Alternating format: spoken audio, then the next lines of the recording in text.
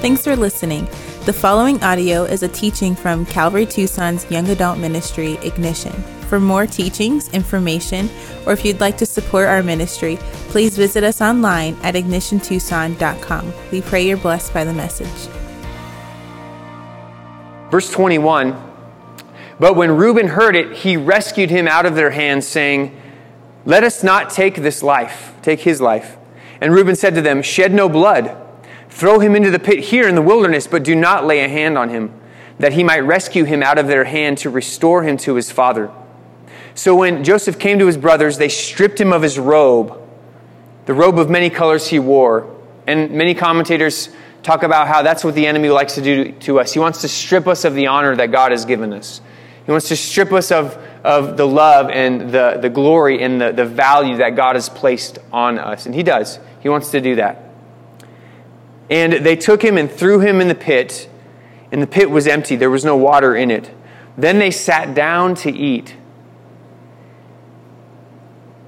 So they do this horrible act. They mistreat their brother. They abuse him. And then they sit down and pull out their bologna sandwich and start talking.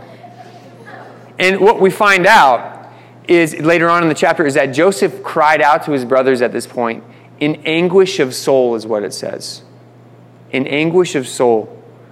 They just sat there and ate while their brother was literally screaming for his life. Like it was nothing. I mean, this is a pretty messed up situation here. Guys, as human beings who are created for community, we're created as pack animals, you could say. We're created for community, to be involved in other people's lives. There's a unique level of grief that comes with rejection for a person. In fact, I think perhaps rejection is one of the most painful things a person can endure, especially when it comes from those who are supposed to love you, from those who are supposed to receive you. It's hard when it comes from respected peers. When you're not accepted amongst your peers, that can be very hard and heartbreaking. When it comes from people that you look up to and respect, that can be something very, very painful. This anguish of soul, it's a real thing. And Joseph's crying out because he's been rejected by his own family, his own brothers. Joseph's experiencing this anguish right now. And I'm sure we've all experienced rejection to varying degrees. But there are some, I think, who've really experienced it the worst. And perhaps you're here and you're wondering, does anyone even understand the level of rejection I've felt? It feels so lonely to be rejected that way. It feels like I'm utterly alone. Nobody would get the kind of rejection that I felt. And I want to tell you that someone has felt that same kind of rejection, and his name is Jesus. The Bible says that Jesus was despised and rejected, that he was a man of sorrows and he was acquainted with grief. Jesus felt the anguish of rejection. The Bible says that he came to his own and his own did not receive him. They rejected him. The ones who should have worshipped him the most easily, they've been the most proud to serve Jesus, they rejected him bitterly, brutally. He was abandoned by his closest friends in his time of need. He was mocked, spit on, brutally beaten publicly, and hung up on a cross, basically on the busy street of Rome, so everybody could walk by and see this guy. He was utterly rejected and forsaken. Even forsaken by the Father, is what the Bible says. Jesus gets it. He understands what rejection feels like. And so I hope you find comfort in that, knowing that your God can identify with your pain and rejection. He does. And I think what's even more comforting than that, though, guys, is knowing that, though you've been rejected by people because they're jerks, let's just say it like this, Jesus allowed himself to be rejected because of his love for you. Like Jesus allowed himself to go through what he did because of his love for you, because of a desire that he had to have a relationship with you. That's why he allowed himself to be rejected when he did and as he did. In other words, you may suffer because people don't want a relationship with you. You may suffer that. But Jesus suffered because he does want a relationship with you. And I feel like that's the greatest cure for this anguish of soul that we could feel in our rejection. that the living God suffered greatly so that we would be accepted by him. Though we've been rejected by people, we've been accepted by God himself. The most famous, the most important one really does love us. And I find healing in that. And of course, we should be aware of the other side as well. Being accepted by man, being accepted by everyone you know, and yet being rejected by God. Jesus said, woe to you if all men think well of you. Right? If you're one of the brothers, you're one of Joseph's brothers where they're like, hey, they're in with all the brothers. They're like best friends of every one of them. That might be a dangerous place to be. Joseph was rejected, but Joseph was in the will of God. And we might think it's a great tragedy to be rejected by people. And it is. It's hard. But it's an even greater tragedy, guys, to be accepted by everyone in your life, only to be rejected by God in the end. That's a greater tragedy. It really is. It truly is. And I think the one huge lesson Joseph learns through his life is that you don't live for the approval of people. You live for the approval of God. You keep your head down and you serve God despite what people think, regardless of whether they'll receive you or reject you. That's what we see in the life of Joseph. That's what we saw in the life of Jesus. That's a life that God will use greatly. That's a life that will have no regrets in the end. That's a life that will find itself in heaven, that will lead to heaven. So they throw Joseph into this pit. They reject him. They sit down to eat some lunch and talk about their plans. Verse 25, and looking up, they saw a caravan of Ishmaelites coming from Gilead with their camels, bearing gum, balm, and myrrh, and on their way to carry it down to Egypt. Then Judah said to his brothers, what profit is it if we kill our brother and conceal his blood? Come, let us sell him to the Ishmaelites, and let not our hand be upon him, for he is our brother, our own flesh. And his brothers listened to him. So it seems like he's got a little bit of a conscience there. Hey, why don't we make some money off of him instead? You know? Then the Midianite traders passed by, and they drew Joseph up and lifted him out of the pit and sold him to the Ishmaelites for 20 shekels of silver. They took Joseph to Egypt, and when Reuben returned to the pit and saw that Joseph was not in the pit, he tore his clothes and returned to his brothers and said, the boy is gone, and where shall I go? So Reuben is freaking out because he's the oldest brother. Like, he's going to be the one held responsible for what's taken place here.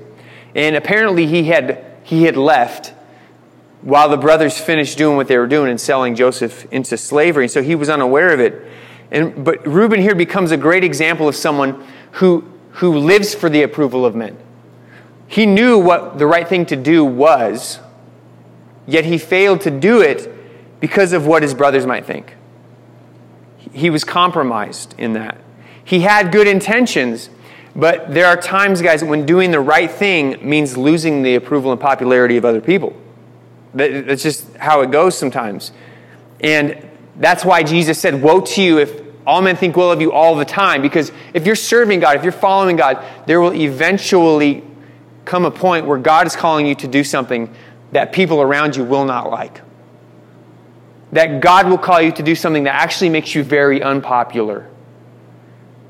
And so if you're on this path where you're really good at being cool and being, the Christian, and you're kind of trying to walk this tightrope, you can do that for a time, but know this, there comes a time where pleasing men and pleasing God are two drastically different directions. And so be careful not to be like Reuben. Reuben's trying to walk this tightrope. Man, I don't want to be like uncool to my brothers and go against what they want to say, but it's wrong. I know what the right thing to do is. And because he's trying to walk this tight line, he fails to do what is right. Good intentions aside, it doesn't matter. He failed to do the right thing when he should have stood up, when he knew it was the right thing to do, despite what his brothers would have thought. And I don't know what kind of tightrope you're walking today. I don't know what kind of issues you're facing today. But I promise you, at the end of your life, you will regret pleasing man over doing the right thing. You will regret succumbing to man's philosophies and doing what is common in popular thought, you will regret that and not going God's way. There's a lot right now as far as conversation, as far as thoughts, as far as beliefs of a Christian that are very unpopular. And I'll tell you that means today is the day that you can honor God the most with these thoughts, with these positions, with these beliefs. Because they are very unpopular, because they will make you unpopular. That is something you can offer to the Lord and say, look, I don't live for men. I live for you, Lord, and I'm going to stand for you. And Reuben is the example of the opposite. His plans failed because he tried to do both, and you can't. Verse 31, then they took Joseph's robe and slaughtered a goat and dipped the robe in blood. And they sent the robe of many colors and brought it to their father and said, this we have found. Please identify whether it is your son's robe or not. Which is just cruel, right? In their attempt to get rid of Joseph, they were super cruel to Joseph. But imagine how cruel this is to do to their dad. To make him think his favorite son was slaughtered by a wild animal. Like to set it up to look this way. Blood all over his coat. And to be like, hey, we found this. Is this Joseph's coat? And of course it was. And it hits Joseph like a ton of bricks. But this seemed to be the only way, I guess, to them that they would make certain Jacob wouldn't go looking for Joseph and find out what really happened. Verse 33, it says, he identified it and said, it is my son's robe. A fierce animal has devoured him. Joseph is without doubt torn to pieces. Then Jacob tore his garments and put sackcloth on his loins and mourned for his son many days. All his sons and all his daughters rose up to comfort him. But he refused to be comforted and said, no, I shall go down to Sheol to my son mourning.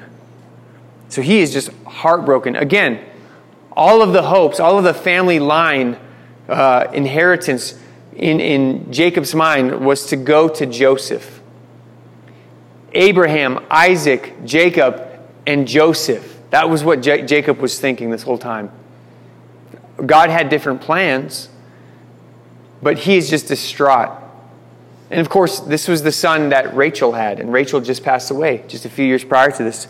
So it's especially painful there as well. His beloved wife, who just passed away, their first son, is now gone. What a grief that he is experiencing right now. So God, did I read verse 33 yet? See 35? Sorry. So they all rose up to comfort him. The sons actually rose up to comfort Jacob.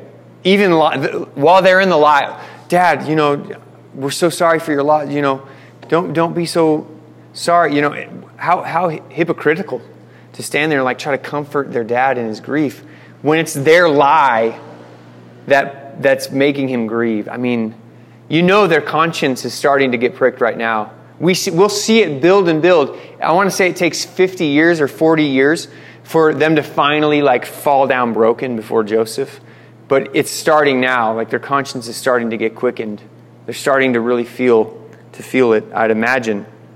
Verse 36, meanwhile, the Midianites had sold him in Egypt to Potiphar, an officer of Pharaoh, the captain of the guard.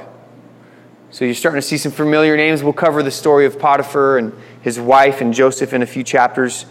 But God, he's already called his shot with Joseph. He's already proclaimed Joseph will rise to a position over his family, into a position of power. And we know because he's going to help preserve his family, protect his family.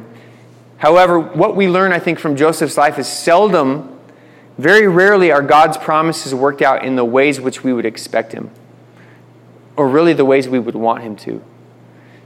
God has promises for your life. He has great things in store for you, but it's probably not going to happen the way you think it's going to happen. Your expectations for God's promises worked out in your life probably won't be met. It'll probably look a lot different. And there'll probably be more difficulty and pain than I would like. If God told me I'd be in a place of position and prominence like Joseph, I wouldn't expect my life to be full of suffering the way we see Joseph's life full of suffering. I wouldn't. And I wouldn't want that. But it is. Joseph's life is full of pain and difficulty. He'll be crippled at one point by the shackles of jail, and he'll walk with a limp the rest of his life. Joseph's path to God's promises is full of difficulties. His path to a position of power is full of trials and tragedies. And you guys see, the reality is that God accomplishes his greatest work in us through the trials and difficulties we face. When things are nice, when things are going smoothly, God can work in that as well. But his real refining fire, his real forging of your life and your soul happens in your trials, happens in your difficulties. Hebrews 6:12 says it's through faith and patience that we inherit the promises. Patience that means long suffering. Through faith, holding on to that belief and suffering for it, we inherit the promises. James chapter 1 says that we should count it all joy when we come into various trials, knowing that it produces patience. And then he says, so let patience have its work in you, which will lead to you being perfect, being complete, lacking in nothing. That it's the difficulty, it's the trials that accomplish what God's wanting to accomplish in our lives. Therefore, count it all joy, is what James said. Now, it might be hard because you don't always understand why. We go through suffering, we go through difficulties, and we don't always immediately know why. In fact, much of it we won't know until we get to heaven. But we can trust that God is up to something in the midst of our suffering. We can trust that God is doing something great as we go through difficulties. And guys, that is the real comfort that we have. That is the comfort that comes from knowing God. Not that you know everything about God or you know why he does everything he does, but the fact that you know that God is good and that God is up to something good with that difficulty. That brings comfort, that we can trust God with our trials just as much and perhaps even more than we can with our blessings. I'd say the theme of Joseph's life as we start his life, the theme of his life is what he says in the end when he meets his brothers. He says, what you intended for evil, God intended for good. That I would say is the theme.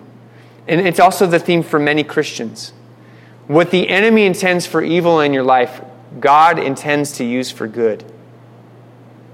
What appears to be the enemy's victory in your life is God's judo move that he's going to flip around and use for your good, for your eternal blessing. In fact, Jesus is the one who experienced it the greatest. The enemy got Jesus hung on the enemy got the Son of God hung up on a cross. And he thought he'd won. But what the enemy meant for evil, God intended for good. God intended Jesus to hang on the cross. And through that cross, God accomplished the greatest work he ever accomplished. Greater than the 6 days of creation. He accomplished the salvation of mankind. Through the enemy's work. Through the enemy's work. Imagine what he's going to do with your life. And at the end of Joseph's life, there is no regret. Joseph doesn't regret the sufferings he went through. We'll see this. Because he saw what God brought about in his life because of it. How much more, Christian, can we rejoice when we get to heaven and see all that God accomplished through our trials, through our mistakes, through the ways the enemy came in and defeated us and beat us over the head. When we see all that God accomplished eternally, it will be worthwhile. The Bible says it won't even be worthy. The trials themselves won't even be worthy to compare to the glories that we will see, that will be revealed through us in heaven. It's going to be amazing. So trust God, even though you don't know why, even though you don't know how it's going to end or what it's going to look like, trust that God is doing something good, just as he was working here in the midst of this horrific rejection that Joseph experienced. Amen? Amen. Let's all stand. Let's pray. So, Father, we are so grateful to know that you are good. We're thankful that you have made certain that we can trust in your goodness, Lord, and you've demonstrated that goodness. You've demonstrated your love that while we were sinners, Lord, you died on the cross for us. That through the greatest trials that have ever been experienced, Jesus experienced them, rejection from man, beaten and tortured, and yet forsaken by the Father as well. And he experienced the darkest days so that we would never have to experience that. And so all the trials, all the crosses that you allow us to bear in our life, we can face with joy and courage. Even as James says, we can rejoice in them, knowing that you are working amazing eternal work in us, through us, and around us. Lord, so help us to suffer well. Help us to be mature believers who face difficulties and hardships and losses with the hope of Christ, with the joy of the Lord, the joy and the peace that surpasses understanding, God. May that be worked in the depth of our souls. May we not be shallow Christians, tossed to and fro like a wave of the ocean in our emotions. May we be steadfast, rooted and grounded in you, knowing, Lord God, no matter what the world throws at us, Lord, we can trust in you and we can endure it. Because if you've brought us to it, you will see us through it, and you are working your purposes out in it. And we thank you for this reminder tonight. And it's in Jesus' name we pray. Amen. Hey everyone, Pastor Sean here. Thank you so much for listening. If you're hearing this and you'd like to give your life to the Lord now, I invite you to take the next step. Text the words "Ready for Jesus" to 94,000, and we can follow up with you. One of our leaders will be able to contact you and get you some free resources to help you grow in the faith. We invite you to come out to our in-person services every Thursday evening at Calvary Tucson's East Campus in the coffee shop area. We meet at 6:30 p.m. for coffee, and our service starts at 7 p.m. In the meantime, keep reading, keep praying, and keep worshiping. God bless you.